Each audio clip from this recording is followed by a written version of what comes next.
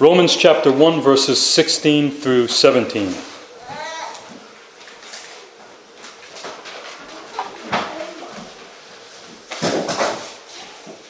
As we continue to consider the Reformation in this month of October, going through key passages that we depend on for our cause of reformation and reforming the church. This week we will cover Sola Fide, by faith alone, by considering Romans chapter 1, verses 16 through 17. Hear, for this is the word of the Lord.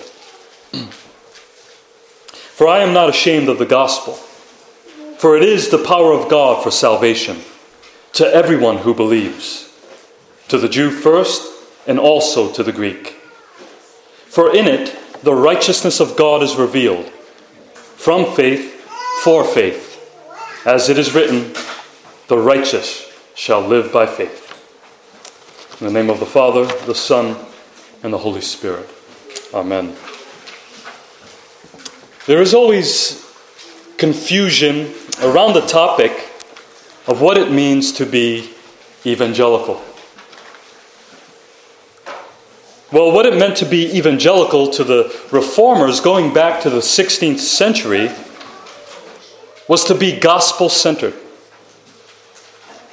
So for us today, it means that everything we do as a church and everything we do as the people of God, as individuals, as Christians, is tied in some way, in some form, to the evangel, or the gospel of Jesus Christ.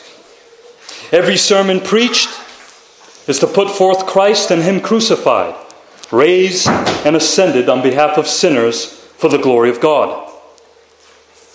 There are many people today who are labeled evangelical who may not know the gospel at all. They are labeled evangelical because of certain cultural or social morals they hold, so they follow a certain cultural norm, or because of their political views. But that is not what it means to be evangelical in its original meaning. This week we come to a famous text that jump-started the Reformation and drove it into full gear. This is the passage that is said to be Martin Luther's conversion text. Now, historically, I disagree with that. I believe he was converted way before he came to this text, but that's for another time. Here, Paul understands what it means to be evangelical. Well, what does it mean to be evangelical? Well, we notice in this letter, there is a zeal behind what he is writing. And this zeal has birthed an eagerness in his soul to preach the gospel to the Romans. Why? He says, for I am not ashamed of the gospel. That, my friends, is an evangelical. One who is not ashamed of the gospel. Now, the first question that comes to many in their mind is, well, what is there to be ashamed of? As I've read one commentator say, if you're thinking that way, that's not a good place to be. That's not a good place to be. Because if you have never sensed the shame of the gospel, then maybe you don't know this gospel.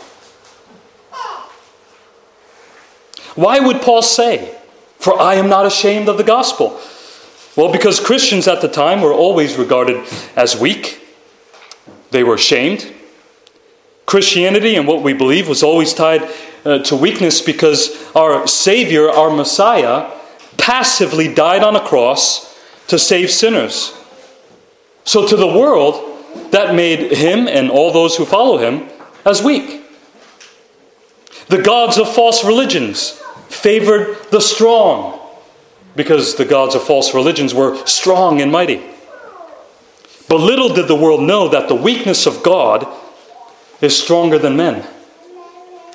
And what the world deems as weak is the power of God. He uses the weak things in this world to shame the strong. So Christians from that point on followed in Christ's footsteps and were being persecuted, hunted down like animals and killed. What shame! And this would have led many to hide and to be ashamed of the gospel. Also, the gospel brings shame to those who have been exposed by it. Men love the darkness. So when they hear the gospel, they are ashamed of it. Because the gospel is not about making your life or my life better. The gospel is not about personal and individual freedoms or human rights, as the world makes it out to be. The gospel is not meant to be used as a launch pad for certain agendas. Many people have confused the gospel as a cure or a solution for every problem in our lives here and now. If you only believe, all of your problems will be fixed and you'll live a perfect and harmonious life in this world with no trouble. Everyone in your household will get along and the world will be a much better place. That is not the gospel. See, when we do that, we are making the gospel primarily about us. Is it about us? Yes, but not primarily. The gospel is primarily about God. It is about what God has provided as a way of salvation. When it comes to you and me, what the gospel does is expose us as sinners, totally incapable of doing anything good or true in the eyes of God. It brings shame to the natural man and exposes us to the truth that everything we do that we consider righteous is truly filthy rags in the sight of God.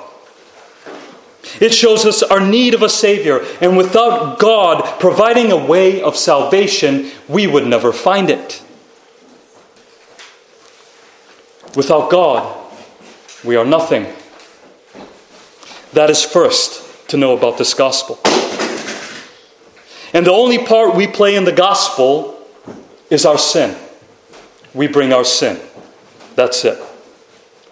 If you do not consider yourself to be a sinner, condemned in the eyes of God, no matter what you do, and that you are totally lost without Him, then you do not understand this gospel. So why was Paul not ashamed of this gospel? He explains it in these two verses. First, he answers, "For it is the power of God for salvation to everyone who believes, to the Jew first and also to the Greek." Now, to the Jew first and also to the Greek is speaking of the order of the people of God, chronologically. The Jews had the Old Covenant promises first, and salvation is from the Jews, as Jesus said, meaning it came from the Jews, because Jesus was a Jew. So there is an order of the gospel going out into the world. Jesus went to the Jews first, then to the Gentiles, and this is the pattern we see throughout the New Testament. But why was it so important to get the gospel to all people groups? Because the gospel is the power of God for salvation to everyone who believes. It doesn't matter your background, or where you came from, how you were raised.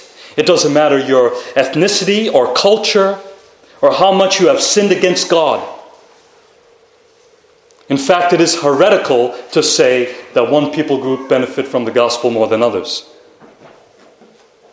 The gospel is the power of God for salvation for everyone who believes. In light of the context of this entire letter, what he is saying is that the gospel is the power of God for salvation, not the law, and not the works of the law done in the power of man. The law is not the power of God for salvation. The law is good. The law is holy. But the law condemns. the law increases the trespass. It makes our sins ever more severe. It causes us to sin more, because we usually think of sin in categories, right? Oh, I sin more in this area. But once we look at the law and all that it requires and its true standards, we realize actually we have fell in every command. We have broken every command. The law and obedience to the law or doing the works of the law will not save anyone, period. You will never be justified in the eyes of God by law keeping. You will never be saved by the law, because the gospel does not tell us what to do. The gospel tells us what to believe. Also, just like the gospel does not tell us what to do, the gospel is not even just a declaration of what God has done or about God's power. The gospel is not just about something. As Martin Lloyd-Jones has said, it is not a description of the power of God. Right? The gospel is the power of God that saves us. And this is why preaching and hearing of the gospel is so important. That is why we do not put aside the gospel after we have already believed in it. We need the gospel even as believers. And this power of God is to contrast with the power of man. You notice, man is always trying to save themselves. Humans are natural legalists or moralists. We believe we can better ourselves by our obedience. That is why there's always an effort to make the world a better place, isn't it? We put our trust in our activity or activism and think if we only show people the way, then they will follow. In other words, the power of God is in activism. But it is not. We come to find out it is always only temporary, and men who are still dead in sin cannot improve their own condition, especially by the law. Now, it is good to uphold the law of God. Christians are called to. We are saved unto the law in order to obey the law. And it is not only for Christians, but God also requires everyone to obey. That's the standard, to obey. And we are to warn people about disobedience. But then Paul goes on to teach in the next 2 chapters, to the middle of chapter 3, that no one obeys the law. Actually, no one can obey the law, including ourselves. Jew or Gentile, doesn't matter. God has consigned all to disobedience, that he may have mercy on all. We can't obey perfectly, and if we break one commandment, we break them all, as James says. That is what it means to be totally depraved. We can't obey the law no matter how much we try. So we are busy making everyone else around us. Sometimes we even raise our children this way, to become more moral and outwardly obedient, but never eager to proclaim the gospel. Which means they never come to salvation, and this would just make us practical hypocrites. Because the power of God is to save is found in the gospel, not in making other people more moral. It may be good as a guide, as the law is a guide, but it is not serving the purpose that it is meant to serve without the gospel. It is only outward. It is only temporary, and it won't last. And don't forget, everyone, including ourselves, we need the gospel. The temporary fruit of outward morality is plastic fruit without the gospel. It's plastic fruit. It's fake. It's all make-believe. Yes, Jesus said, judge a tree by its fruits, but if it has no roots, it will wither and die. That's the same with outward morality.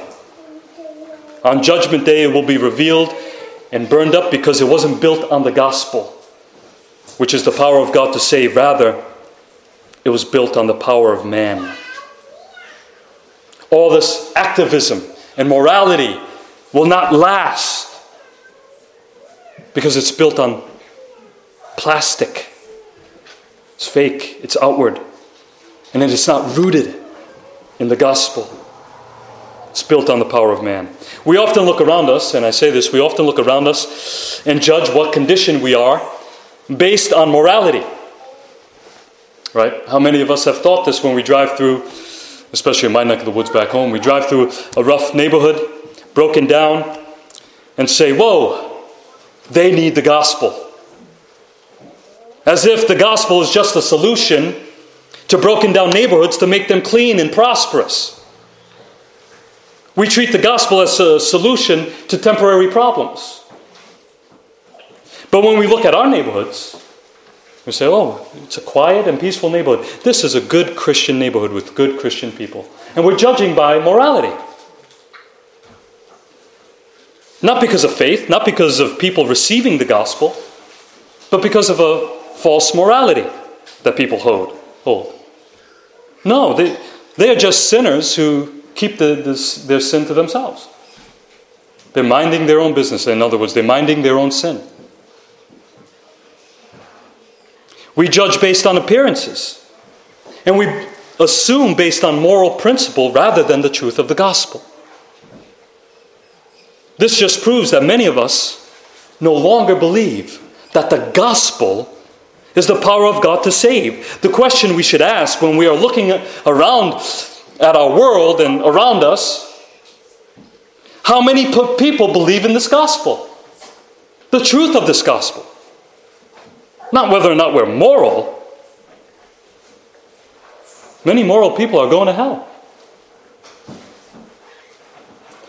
How many are sitting under the gospel preaching and believing it? Because all are condemned. The moralist as well as the hedonist. Christians are called to be bearers of the gospel to sinners, no matter who they are, moral or immoral. Paul will go on to explain how the sins of the Gentile world, specifically homosexuality, is a revelation of the wrath of God, and how those who practice such things are under his wrath. Even today, that standard has not changed. But in case you think you're in a better place, he tells the Jews who have the law, he tells them, you are in no better place. You are in no better place because you too are sinners. Now, he wasn't saying that the Jews were guilty of homosexuality, but he was saying all have sinned and fall short of the glory of God. All have sinned. You may not practice homosexuality, but he asked the question, do you lie? Do you steal? Do you covet? Do you try to cheat the government? Do you try to get around the law? That too is evidence that you are under the wrath of God. Just as much as homosexuality is. Yeah, there's a scale, right? Everybody appeals to the scale. There's homosexuality on the worst end and then lesser sins on the other. But everyone on that scale is condemned. On the lesser scale of sin, yeah, there's less punishment in this world for the lesser sins like lying, and there's worse punishment for murder. But all of these, on the scale, are condemned. And we know this when Jesus spoke to the towns where his message was rejected, such as Chorazin and Bethsaida. He said, truly I say to you, it will be more bearable on the day of judgment for the land of Sodom and Gomorrah than for that town. Sodom and Gomorrah was filled with homosexual sin, and they were judged for it. But if you reject Jesus and his gospel, which is the power of God to save sinners, then you're in no better place than Sodom and Gomorrah. Imagine that.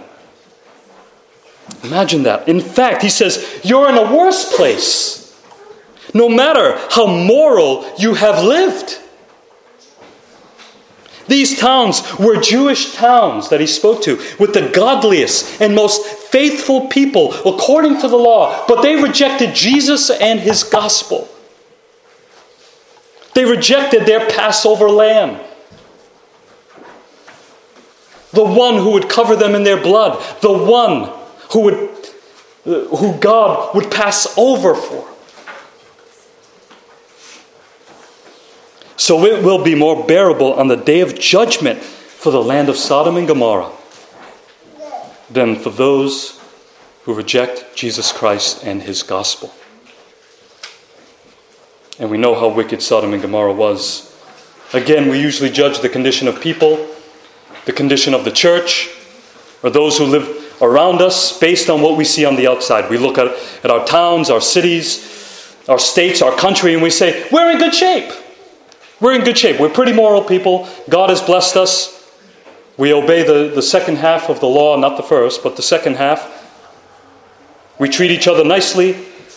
But here, according to Jesus and according to Paul, you could be the most moral and obedient person on the planet, according to your own standards. But if Jesus isn't the object of your faith, then you too will suffer the judgment of God along with every other type of sinner, because you reject the gospel.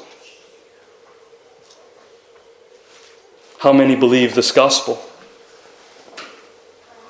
For by the works of the law, no human being will be justified in his sight, since through the law comes knowledge of sin. All we can say when we read the law, all we can say is, I have sinned and I deserve death. If you can't say that, then you do not know this gospel. You do not know this gospel. Your morality will always fall short, but the gospel is the power of God for salvation. And this, on the other end, is an encouragement. It is an encouragement. Since the gospel is the power of God for salvation, this makes our entire salvation sure and certain. Salvation is the undoing of all that has gone wrong in us, specifically sin, and it is to restore us to God. The gospel is the means to do just that. It is the tool that God uses to save us entirely, no matter who we are and where we are. And the gospel is for our entire salvation, right? From beginning to end. It is not just to call us. It is not just to regenerate us. It is not just to justify us, then, okay, now we are sanctified by the law. No. We'll never be sanctified by the law. Remember, the law is a guide. It can never have any power to do anything in the Christian life. The power is found in the gospel. The gospel is the power of God to elect us, to call us, to regenerate us, to justify us, to sanctify us, and to glorify us in the end. And this salvation is sure and certain because it doesn't depend on us and our faithfulness, but it depends on God and his power. And that is why you are called here to hear and believe it every week. But we are quick to forget, aren't we? We're quick to forget. We often act like the gospel has no power to save. We often act as if the law is the power of God for salvation. But it isn't. As Paul said, the law was our guardian or guide until Christ came. We forget maybe because we forget where we were before the gospel. Maybe we forget where we are now under the gospel. Meaning we forget our sin, our present sin. And that we still need to get over our present sin. And what is the tool that God uses to get over our present sin? The gospel. That is where the power lies.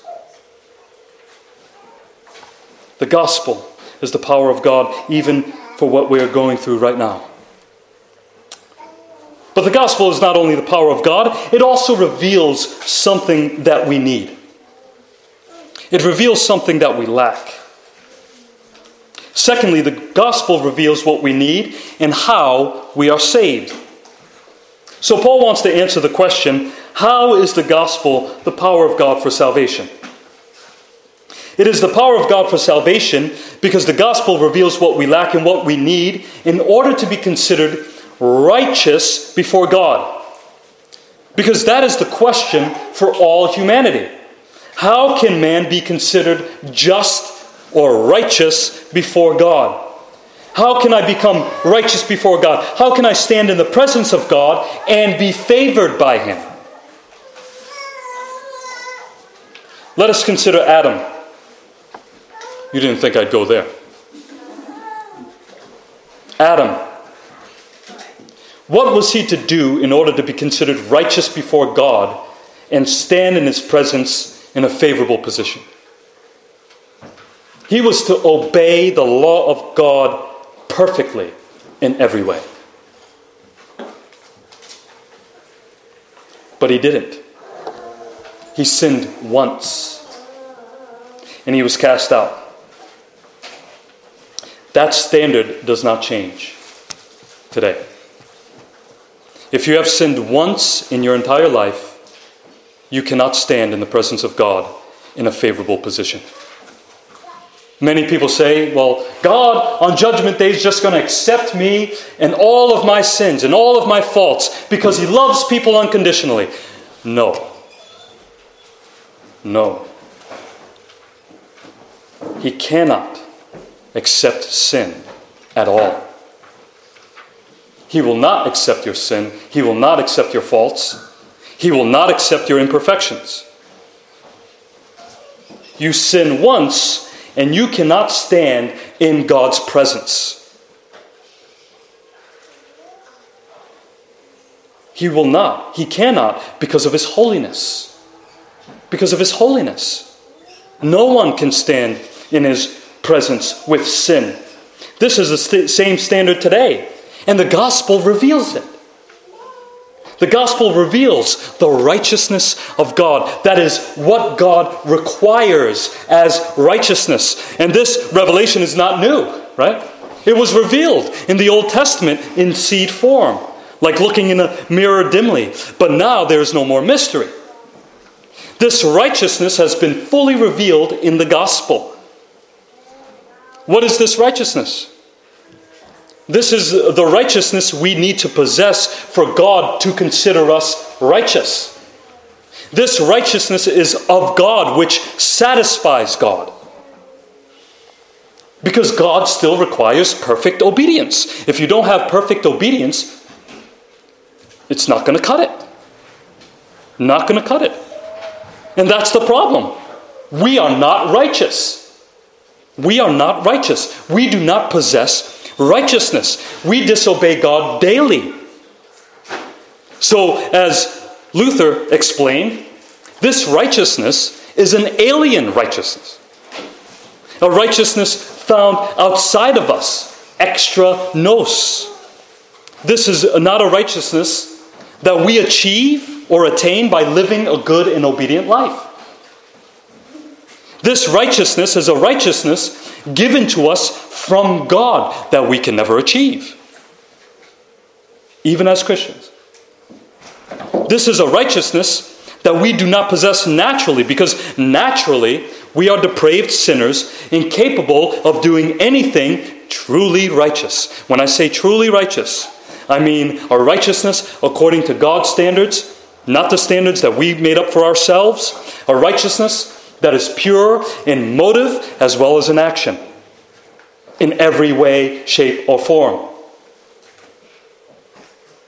A righteousness that always has the good of neighbor in view and the glory of God. So this righteousness is not the righteousness that we find being taught by the world, by men. This is not a form of kindness or social morality, where you can these days find a one-liner on a bumper sticker, put it on your car to rub it in other people's faces. This righteousness far surpasses that being taught in movies and by celebrity sports players. This righteousness far surpasses any social club charity event. Because this righteousness is from God, and it is ultimately revealed in the gospel. This is not man-made, and it is not produced by man. But this is the type of righteousness we need to stand before God. If we do not have it, we will stand condemned. This is what the gospel reveals to us. It was in seed form in the Old Testament, law and types and shadows. Then it was fully revealed in the gospel. And I don't know about you, but if I need this righteousness to stand before God, it is too late for me. It is too late for me. I've never lived up to it a day in my life, even as a Christian. So the ultimate question is, who possesses this righteousness? How does the gospel reveal this righteousness? Well, there is only one who God has revealed possesses this righteousness, and it is Jesus Christ. There is the gospel. I've often said that the gospel is Jesus Christ. It is Jesus Christ. It is everything about him, what he has done, how he was born, how he lived, how he died, how he was raised, how he was ascended. He came to fulfill the law and live up to God's standards perfectly. It is exactly how Jesus lived. It is his righteousness that he possessed. Probably asking, yeah, so what? What does that have to do with our salvation? Well, thirdly, we still need to answer, how is someone made righteous before God? The gospel is a gospel of salvation, and in order to be saved, we must have this righteousness. But how do we attain it? Paul would later explain that this righteousness of God that he reveals in the gospel is the life, death, and resurrection of Jesus Christ. So what do we do with it? Well, he says this, "But now the righteousness of God has been manifested apart from the law, although the law and the prophets bear witness to it," that is in seed form. "The righteousness of God through faith in Jesus Christ for all who believe. For there is no distinction. For all have sinned and fall short of the glory of God, and are justified by his grace as a gift, through the redemption that is in Christ Jesus, whom God put forward as a propitiation or atonement for our sins by his blood." And what are we to do with it? To be received by faith. This was to show God's righteousness, because in his divine forbearance, he had passed over former sins. It was to show his righteousness at the present time, so that he might be just and the justifier of one who has faith in Jesus. The righteousness of Jesus Christ found in the life, death, and resurrection of himself reveals the righteousness of God, and that God is just and justifier. It is saying that not only is God just to condemn us, but he is also the justifier who saves those who have received the work of Jesus Christ. So how are we saved?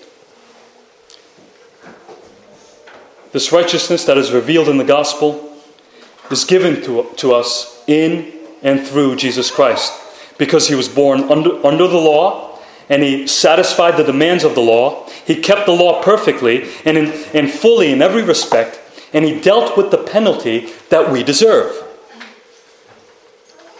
And all we are called to do is receive it by faith. In doing so, he imputes, or he places his perfect obedience and righteousness into our accounts. So we who are unrighteous are counted as righteous in God's sight. What we are what we are not, in other words. We are righteous even when we are not. Imagine that. Imagine that. We are righteous. We are counted as righteous in God's sight when we are not, because of what Jesus Christ has done. Many have appealed to the Psalms, and I'm just going to drop this quick. It might extend the time a little bit more, but many have appealed to the Psalms and to fight this doctrine and say, well, the psalmist says he is righteous.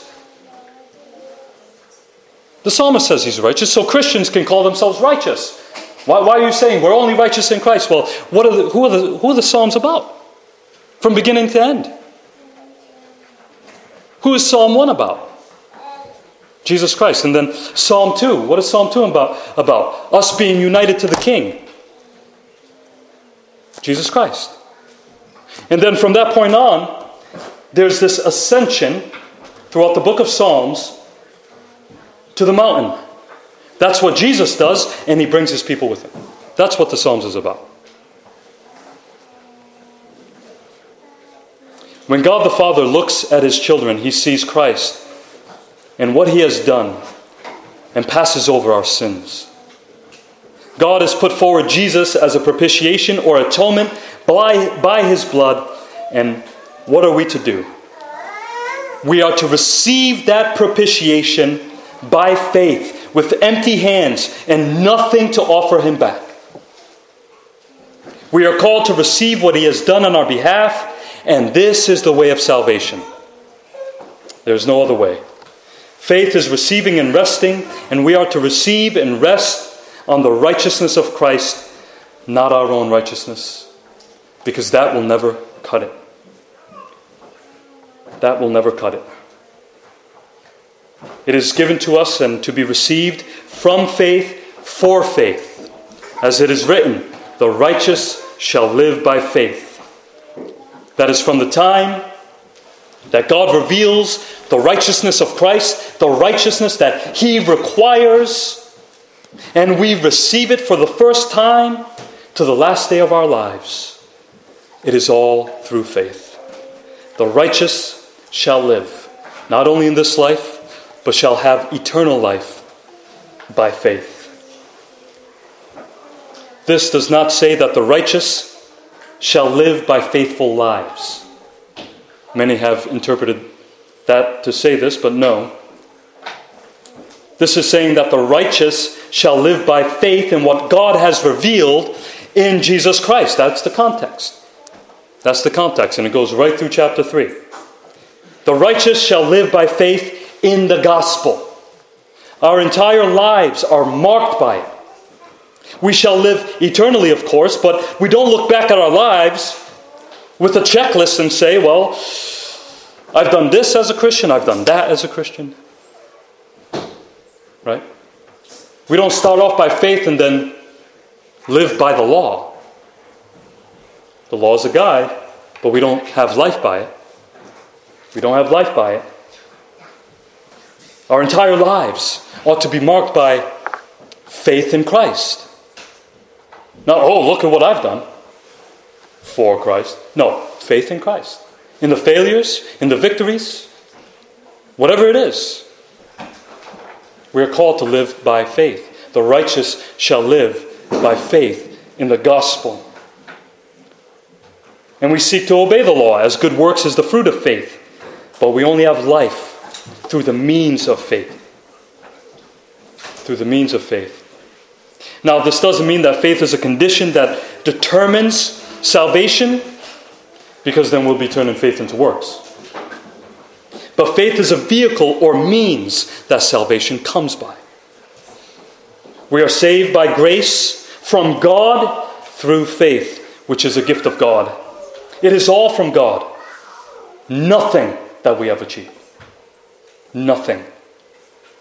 Our salvation is based on what Jesus Christ has achieved. Salvation is by the law because Jesus obeyed the law for us. And faith is opposite everything legalistic, moralistic, or meritorious. We can't merit anything from God. Faith is the instrument that we receive Christ's righteousness. Because get this, it is Christ's righteousness that puts us in the right with God. Not even the strength of our own faith puts us in the right with God. We can be strong in faith, and those who are weak in faith are just as right in the sight of God. Our supposed strength will not commend us to God. Christ's righteousness is the foundation of the Christian life. No doing on the part of man can make us right. Let us never forget that. So there is no such thing as a second justification by works of the law in the sight of God, based on good works. That when we will be judged, we'll be judged on the list of good things we have done. No, the good things we have done is evidence that we were His. Like when He separates the sheep from the goats or wolves. So it was just evidence that they truly believed. But that is not how we are saved. The righteous shall live by faith in the righteousness of Jesus Christ that has been freely given to us. And what this ought to do for us is grant us much assurance in our walk. Because if you're not sure where you are with the Lord, remember, your active duties or doing good works are not what places you in the right with God. They will not place you in the right with God. It is only through His righteousness that has been revealed and given to you. It doesn't matter where you have been or where you come from. Your past doesn't matter at this point. What you have done in the past 2 minutes doesn't matter. The question is, have you received what He has offered you in the gospel? Yes, we are called to do. We are called to repent. We are called to grow in Christ's likeness. But the question is how? The question is how? By faith in the gospel that has been freely given to us. The gospel that reveals Christ's righteousness. The righteous shall live by faith. To live by faith means that we are stripped of all of our worthiness, stripped of all of our good works, and we depend upon the work of Christ alone for our daily lives. We need to be reminded of what God has done in the gospel, for it is the power of God for salvation for everyone who believes. It is the power of God for our entire salvation, beginning to end. Now the question is, do we believe it? Do we believe it? Amen.